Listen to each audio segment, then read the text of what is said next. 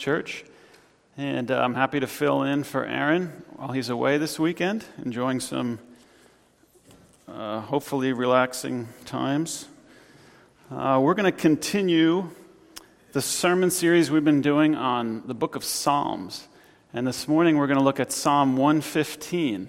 If you have your Bibles, or grab a Bible in front of you, we'll also have it up on the screen. Psalm 115. Psalm 115 is known as a psalm of confidence. So we're trying to cover a number of different styles of psalms. And this is a psalm of confidence. We'll talk about exactly what that is in a minute. But I'd like to read through Psalm 115. Okay. Not to us, O Lord, not to us, but to your name give glory, for the sake of your steadfast love and your faithfulness. Why should the nations say, where is their God? Our God is in the heavens. He does all that he pleases. Their idols are silver and gold, the work of human hands. They have mouths, but do not speak, eyes, but do not see. They have ears, but do not hear, noses, but do not smell. They have hands, but do not feel, feet, but do not walk, and they do not make a sound in their throat. Those who make them become like them, and so do all who trust in them. O Israel, trust in the Lord. He is their help and their shield. O house of Aaron, trust in the Lord. He is their help and their shield. You who fear the Lord, trust in the Lord. He is their help and their shield. The Lord has remembered us. He will bless us. He will bless the house of Israel. He will bless the house of Aaron. He will bless those who fear the Lord, both the small and the great. May the Lord give you increase, you and your children. May you be blessed by the Lord who made heaven and earth. The heavens are the Lord's heavens, but the earth he has given to the children of man. The dead do not praise the Lord, nor do any who go down into silence. But we will bless the Lord from this time forth and forevermore. Praise the Lord. Praise the Lord. Please join me in prayer. Father in heaven, not to us, but to your name be glory. We pray this morning that we would glorify you and that you would give us your Spirit to guide us in your word, to guide the words out of my mouth, and to work on the hearts of all who listen. In Jesus' name, amen. There's an interesting story recorded in the book of Acts, chapter 14. You don't have to turn there. But the Apostle Paul and his partner Barnabas are on a missionary journey, and they enter a city called Lystra in what is now Turkey, hoping to tell people about the good news of Jesus Christ. So while Paul is preaching to the crowd, he sees a man, and he looks intently at this man. The man is crippled in both feet. He's never been able to walk. And as Paul looks at this man, somehow he sees, the Bible says, he sees that he had faith to be healed. And so he says to the guy in a loud voice, "Stand upright on your feet." And the man springs up and starts walking around to everybody's amazement. And when the crowd see this, they lift up their voices and say, "The gods have come down to us in human form." Barnabas they call Zeus, and Paul they say must be Hermes because he's been doing all the talking. See, there's wisdom in keeping your mouth shut. You get to be Zeus. Paul they called Hermes. He's known as the messenger of the gods. The priest of Zeus is called in, and he brings garlands to crown Paul and Barnabas' heads. He brings bulls to offer sacrifices to them.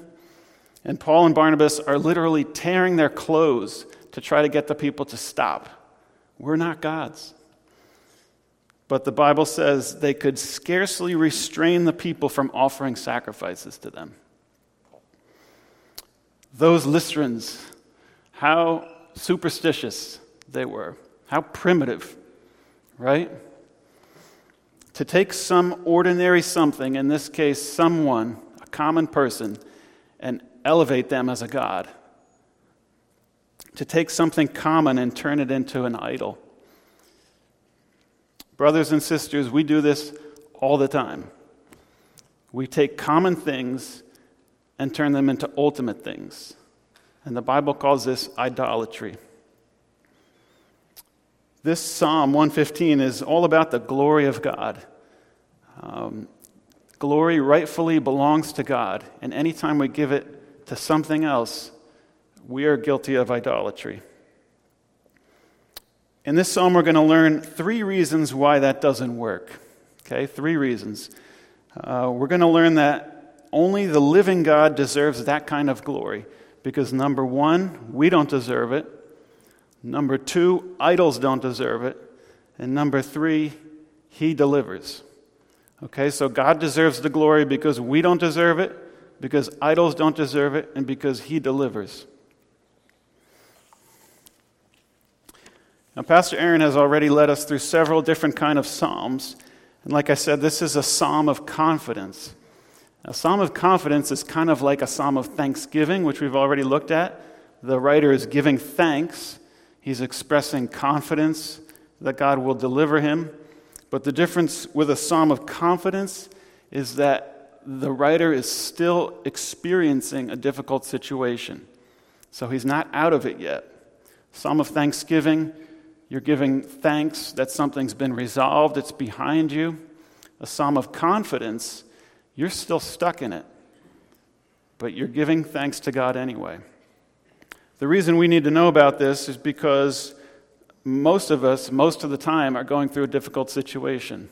We're experiencing some kind of trouble, and we need to know how to praise God and be confident that He will deliver us even in the midst of difficult times.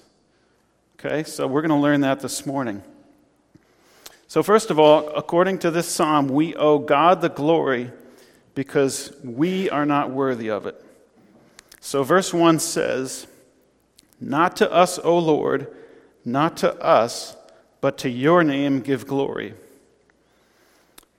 There's a story in the book of Acts chapter 12, not far from the other story, about a ruler named Herod Agrippa. So he was the grandson of Herod the Great. Herod Agrippa ruled during the time of the Apostle Paul. And this one time, a number of nearby nations came together and they said to Herod Agrippa, "We'd like to make a treaty with you, a treaty of peace." So Herod Agrippa called them in, and Acts 12, verse 21 records these words. It says, "On the appointed day, Herod put on his royal robes, took his seat on the throne, and delivered an oration to them. And the people were shouting, 'The voice of a God, not of a man.' Immediately an angel of the Lord struck him down because he did not give God the glory, and he was eaten by worms and breathed his last." So if you don't want to be eaten by worms, give God... No, that's not the message. Now, Herod Agrippa was a lot more powerful than anyone in this room, okay? He had great power. But even he was not worthy of the glory that only belongs to God. He was also a terrible person. But he was not worthy of it.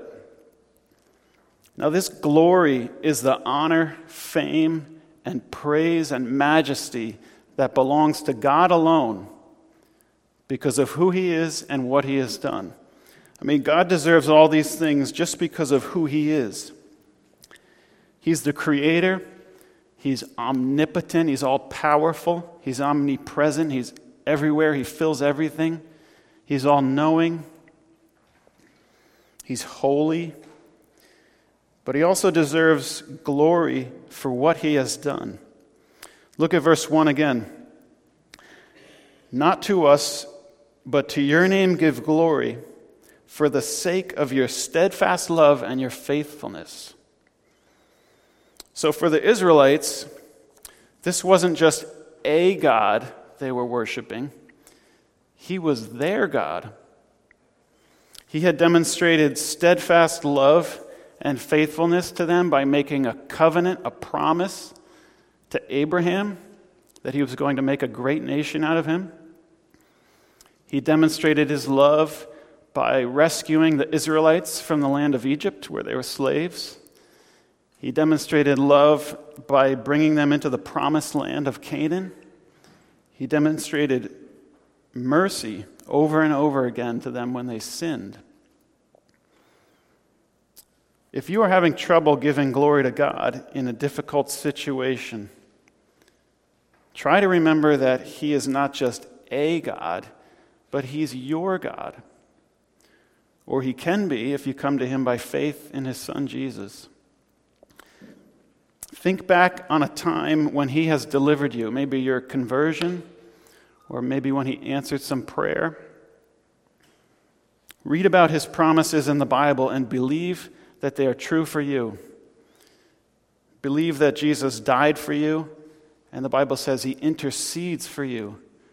He speaks to God the Father on your behalf. You can still give God glory in any situation if you remember these things. We also want to remember this as a church, not to us, O Lord, not to Grace Church, but to your name be the glory. To your name be the glory for the preaching of the word week after week. To your name be the glory for nurseries that are overflowing. Well, that's difficult, I know. To your name be the glory for unbelievers being reborn, for baptisms. We could never accomplish these things, Lord, if it weren't for you. So to your name be the glory. So first, we owe God the glory because we are not worthy of it. We are not worthy. And second, we owe Him the glory because idols are not worthy of it. So the Canaanites were living in the land of Canaan before God brought the Israelites in and gave it to them. And they worshipped various gods through carved images of metal, wood, and stone. Baal and Asherah in particular were favorite gods of the Canaanites. And these were what's known as fertility gods. These gods were seen as responsible for making it rain, making the crops grow. Canaanites were farmers, so this was very important to them. But when God brings the Israelites out of Egypt and gives them the 10 Commandments, He says very specifically, no images. No carved images. Don't worship me that way, and don't worship any other gods that way. No idols. But man, it was tempting when the Israelites got to Canaan to worship with carved images. Most people in that time and place believed that gods were kind of regional. They held power only over a certain part of the land or over a certain aspect of life. So sure, the Canaanites said, your God rescued you from Egypt, but here in Canaan, Baal is in control. If you want to eat, you have to worship Baal. And don't worry, you can worship Yahweh on the side. Baal's also nice because you can carry around an image of him right in your pocket, and you can bring him with you wherever you go. The Israelites didn't have any image they could point to and say, here's our God. And that made them different from the nations around them, or at least it was supposed to. But God says here in Psalm 115, yes, their idols have mouths and noses and eyes and ears, but they can't do anything. They don't do anything. Idols don't deserve glory because they are not gods. In the book of Habakkuk 2 verse 18, It says, "The maker of an idol trusts in his own creation." It's no coincidence if you look at some of the ancient idols that have been dug up that for the most part they resemble men or women. It's because idols are made in the image of us. And we already learned that we are not worthy of the glory that belongs to God. So idols are worthless. But the truth is, idolatry was never only about carved images. It's really about the heart. It's about the heart. It is about giving glory to anything other than God, giving something else the glory that God deserves, about trusting in something that can't deliver the way God can. If you have a Bible, turn to Colossians 3, verse 5.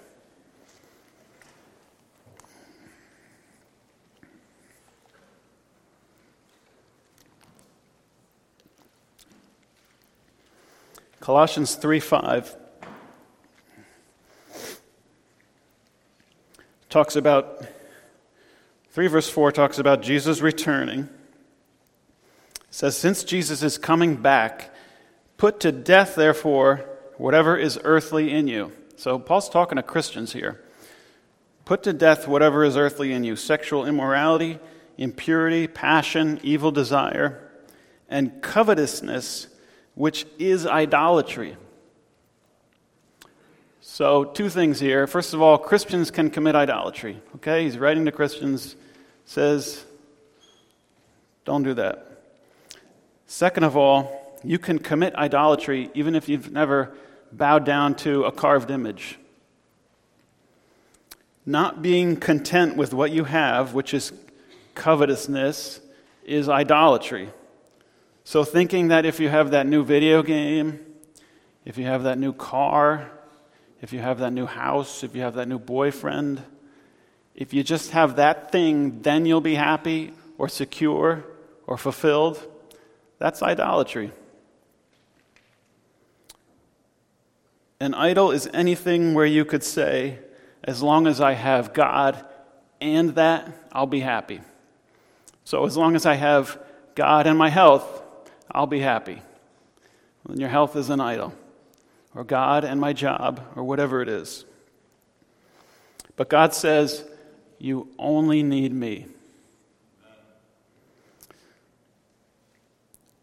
Turn also to Matthew 6, verse 24.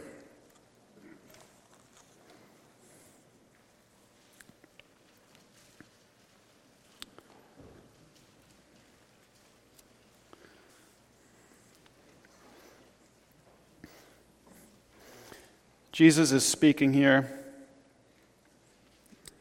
He says, "No one can serve two masters. Either you will hate the one and love the other, or you will be devoted to the one and despise the other. You cannot serve both God and money." So if you actually think that you have to believe that something is a god in order to worship it, Jesus kind of blows that out of the water here. He says money can function as your God if you love it and serve it. It's not personal like Baal or Asherah, but if something functions as your God, that's how you're treating it. If something else takes God's place in your life, if you think that if you have enough of it, you will be secure. Tim Keller, in his book Counterfeit Gods, says, an idol is anything more important to you than God, anything that absorbs your heart and imagination more than God, anything you seek to give you what only God can give. Clearly, we're all guilty of idolatry. Money obviously isn't really a god. It has no power. But we can live as if having it will give our lives meaning or security. We can do the same with beauty or even with friendship, with our children, with good health. All these good things we can turn into ultimate things, and they become idols. But of course, an idol cannot really take God's place. Back in Psalm 115, verse 8 says, "Those who make them," that is idols, "those who make them become like them, and so do all who trust in them." So if you make an idol out of money, you tend to become greedy. If you make an idol out of beauty, you tend to become vain. If you make an idol out of power, you could be a bully. If you make an idol out of your health, you might end up a hypochondriac or something. An idol can never deliver on its promises. Idols take from you, but they can never give. They may appear to have hands and feet and eyes and a mouth, but they can never listen to your problems or your prayers. They can never reach out and touch you. They can't forgive your sins. They can't deliver you when you're in trouble. Only the living God can do these things. This brings us to our last point. So we've already said that glory belongs to God because we don't deserve it and because idols don't deserve it. And finally, glory belongs to God because He delivers. That's why He deserves it. He delivers. Let's look at what God does according to this psalm in contrast to do-nothing idols. So Psalm 115, verse 1, He is steadfast in His love and faithfulness. Verse 3, He does all He pleases. He's completely sovereign and powerful. He doesn't answer to anyone. Verses 9 through 11, He is a help and a shield. He is a help and a shield. He's a help and a shield. Verse 12, He remembers us and will bless us. Verse 14, He gives increase to our families. Verse 15, He made the heavens and the earth. Verse 16, He has given the earth to us as a gift. Thank you, God. Verse 18, He gives eternal life. That's worth looking at a little more closely. Check out verse 17. It says, "The dead do not praise the Lord, nor do any who go down into silence." Now, usually when the Bible talks about the dead, it says the dead go down to Sheol or Hades or something like that. This is the only place in the Bible where I found this expression. And the dead go down into silence. It's just like the silent idols that they worshipped. Those who make them and trust in them will be like them. But verse 18 says, "But we will bless the Lord from this time forth and forevermore." Praise the Lord. Forevermore. So how does God give eternal life? Well, through His Son, Jesus Christ. Why did God tell His people no images? It's because it's like He was saying you could never imagine, you could never conceive in your sinful minds what I am really like. You could never craft an image that captures me. You would make me how you want me to be. That's what our idols are. But then Jesus comes along, and Colossians 1 verse 15 says, He is the image of the invisible God. He is the image. If you want to know what God is like, look at Jesus. Idols have mouths, but they can't speak. They have feet, but they can't walk. They have eyes, but they can't see. The Son of God took on flesh and made His dwelling among us. He took on a mouth so He could spit on the ground and make saliva and put it on a man's eyes and heal him. He took on hands so that he could reach out and touch a man who had leprosy and make his skin like new. He took on a body so he could hang on a cross to pay for our sins and cry out with his mouth, my God, why have you forsaken me?" That's how God delivers. And for that, he deserves all glory and praise forever and ever. So if you've got a problem with idolatry, and we all do, it doesn't work to just get rid of your idol. That's not enough. You can get rid of your iPhone and still be full of lust, if that's a problem for you. You can give away your possessions and still be greedy. You've got to replace your idol with Jesus Christ. You've got to keep two eyes fixed on Jesus. He will deliver on his promises. He will forgive your sins. He will come back again. And every knee will bow to him, and every tongue confess that Jesus Christ is Lord, to the glory of God the Father. Amen. Let's pray.